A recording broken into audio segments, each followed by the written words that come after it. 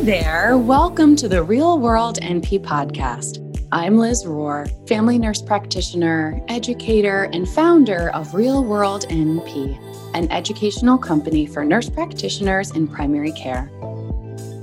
I'm on a mission to equip and guide new nurse practitioners so that they can feel confident, capable, and take the best care of their patients. If you're looking for clinical pearls and practice tips without the fluff, you're in the right place. Make sure you subscribe and leave a review so you won't miss an episode. Plus, you'll find links to all the episodes with extra goodies over at realworldnp.com/podcast. So the conversation that's been coming up more recently is that either in a physical context or someone coming in for their annual physical or like a doorknob question on my way out after there's a routine visit that they have, just asking, could I take some weight loss medication? Which is, I'm totally down for that conversation. And it's a much larger conversation than a 5-second, like, hey, you're on your way out and I'll give you this medication and bye, see you later, right? That doesn't feel responsible to me. So what I usually say to patients is that I would love to help you with your weight goals. It is a longer conversation than unfortunately we have time for right now, but let's schedule the next available time that you can come in. We'll sit down, we'll have a conversation about it, we'll come up with a plan because there are many options. So I usually start with that. So hopefully that script can help you if this question is also coming up for you.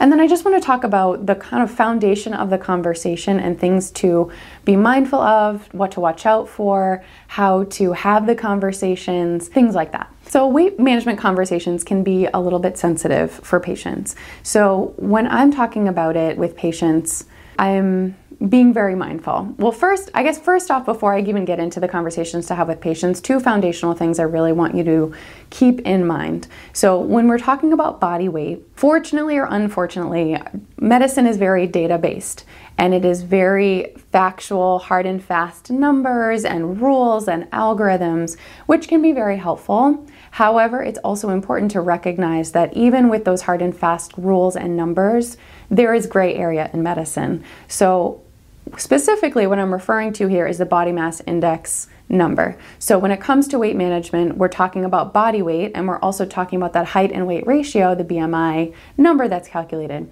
So just fun facts, this was developed in the 1800s by a mathematician for research purposes related to government funding, if I remember correctly. But however, this person was not a medical person. This was a formula that this person created and decided that there was a range to describe people's body weight. And so in current modern medicine, what we understand is that a BMI range of 18 to 24.9, approximately, depending if we're talking about cis male or cis female patients. We don't really have translations for trans male or trans female patients or non-binary patients. However, the general consensus is around those numbers is the quote unquote ideal body weight. Between 25 and 29.9 is considered to be quote unquote overweight. And 30 plus is considered to be in the obesity status, and then there's other levels beyond that. However, remember, this was based on a formula that someone created. And so the general consensus of what we think in medicine is that an elevated BMI outside of the quote-unquote ideal range can be associated epidemiologically with increase in comorbidities.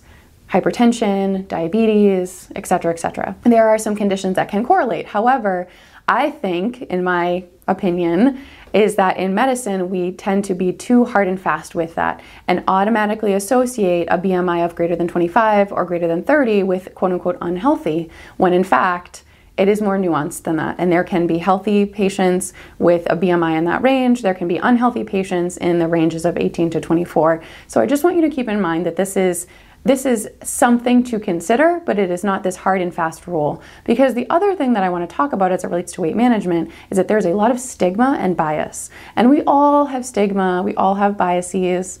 It just happens. It's just the culture that we're in, regardless of where we live. So there's a lot of fat phobia that is really important that we are very mindful of in our own practices in all types of biases. But in this video, I'm specifically talking about that because a lot of times the way this pops up is that patients who have a BMI of greater than 30 or greater than 25, they have been labeled as their body weight is the sole reason for all of their medical problems. and they are denied workups, they're denied the care that they deserve simply because a provider looks at their body weight and then decides that that is the reason for their medical condition, which again can be correlated, right, but is not necessarily causative. So I just want to start by having that conversation with those two things to keep in mind. So when it comes to the actual conversations with patients, so it depends if they're bringing it up to me or if I'm bringing it up to them. If I'm bringing it up to them, I always ask permission. I always ask permission in general when it comes to weight, when it comes to reviewing lab results, when it occurs to anything, right? Because it's their body, it's their life, right? And if I ask their permission, it's clear or not whether or not they feel comfortable having that conversation. Is it okay with you if we talk about body weight? Yes or no? I'd really rather not talk about that. Okay, well maybe at another time we can talk about that, right? End of conversation. Oh yes, I'd really love to talk about that. I've been really struggling to lose weight, right?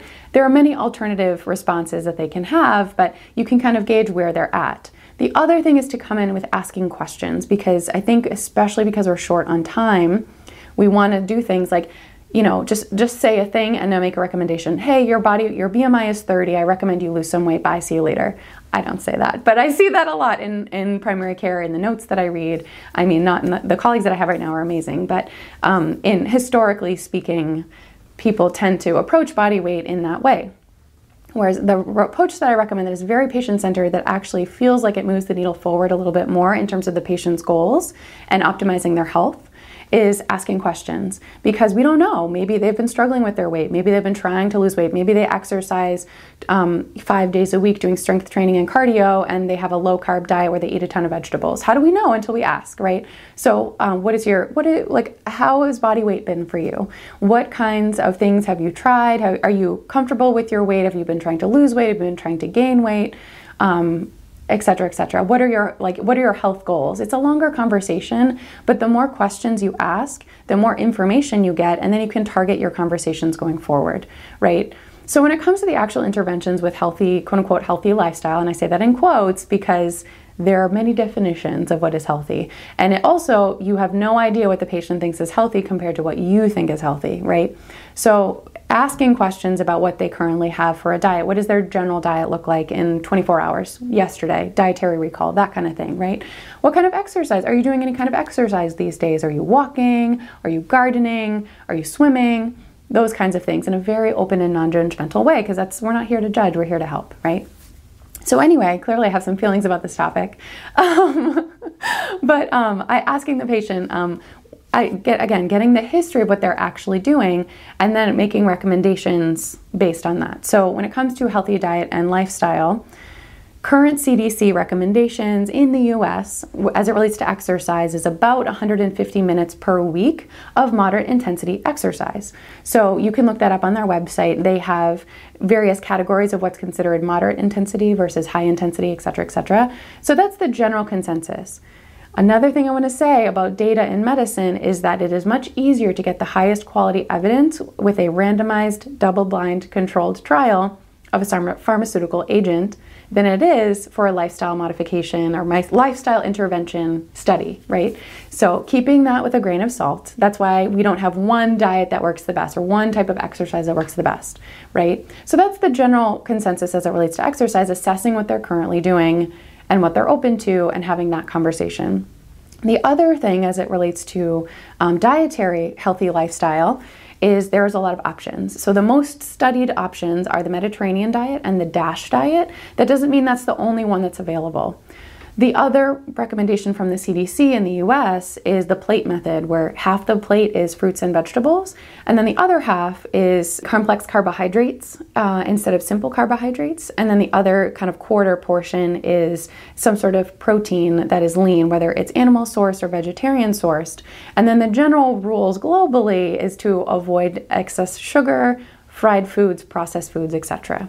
So there's a lot of options there, right? That's a long conversation to have with a patient. And if we try to give patients weight loss medications without understanding where they're coming from, it's not going to be as effective. Or we give them a weight loss medication, it will work while they're taking the med, and then as soon as they stop, the weight will come right back. And we don't want to do that for patients. That's not helpful in the long run. I think that the general cultural paradigm perspective that I patients don't necessarily say this, but I can read between the lines, and I live in the US and I see the cultural messaging, right? Is that people think that if they take a medication, they're going to drop all their weight, it's going to be solved, they will arrive, it will be much better, right? And that's not really how that works. So that's the kind of like understanding of the background, and it depends on the cultural perspective of the patient that you're talking about. And it also, again, and when it comes to dietary things, what is the typical food that that patient is having? Are they Thai? Are they Dominican? Are they Brazilian? Are they having Brazilian, what kind of, like, are they eating traditional Brazilian food or traditional Dominican food, et cetera, et cetera? And how can you adapt those things to their lifestyle, right? This is a little bit complicated. And it's not to say that, I'm not saying that to discourage you, but when you're a new nurse practitioner and you're in this situation and someone just wants a weight loss medication to lose weight now, it's on us to have that conversation with them of I am here to help you meet your goals and live your best life and feel the best that you can. And also, this is not a one-time thing. This is not a one-time visit. This is a process. And it takes a lot of time. And it doesn't matter if we get to your weight now or in 2 years from now, right? Like, for me personally, I'm working on strength training. I'm working on physical therapy, and I resist it. I don't want to do it.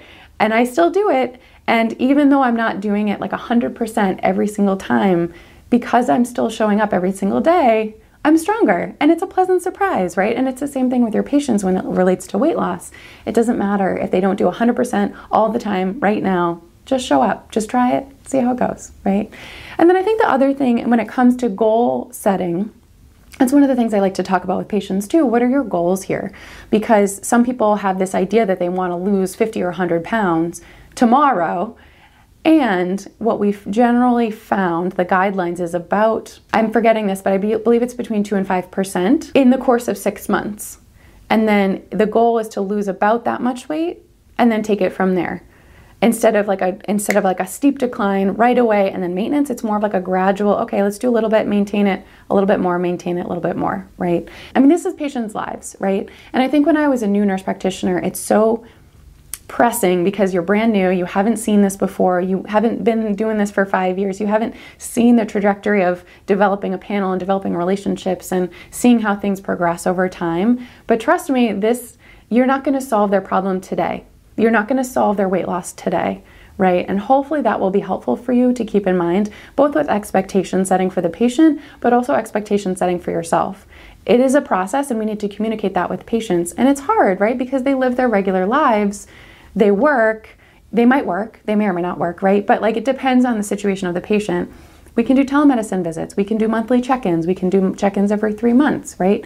So anyway, I clearly have some feelings about this, but hopefully that's helpful for you for having that conversation with patients, because for patients to take weight loss medications, we need a foundation first of assessing where their dietary interventions are, assessing where their physical exercise interventions are, what are the ways that we can optimize those, what are the potential levers that we can pull to help them, what is their understanding? Maybe they don't understand that maybe they're drinking fruit juice every single day, 3 times a day, right? And that right there is a potential intervention to reduce the caloric intake as well as reduce the sugar intake for that patient, because that's more in line with the general consensus recommendations of health conditions, right? So anyway, hopefully this video was helpful. Please let me know what questions you have. And next week, I'll be talking about weight loss medications, the main ones that I am familiar with, that I use in my practice, the other options that we have, fun stuff like that, and the monitoring, all that. So anyway, thank you so much for watching. Hang in there, and I'll see you soon.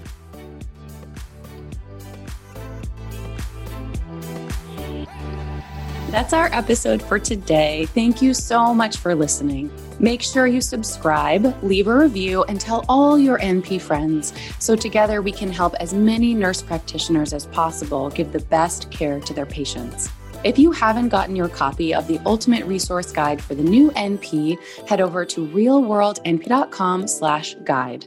You'll get these episodes sent straight to your inbox every week with notes from me, patient stories, and extra bonuses I really just don't share anywhere else.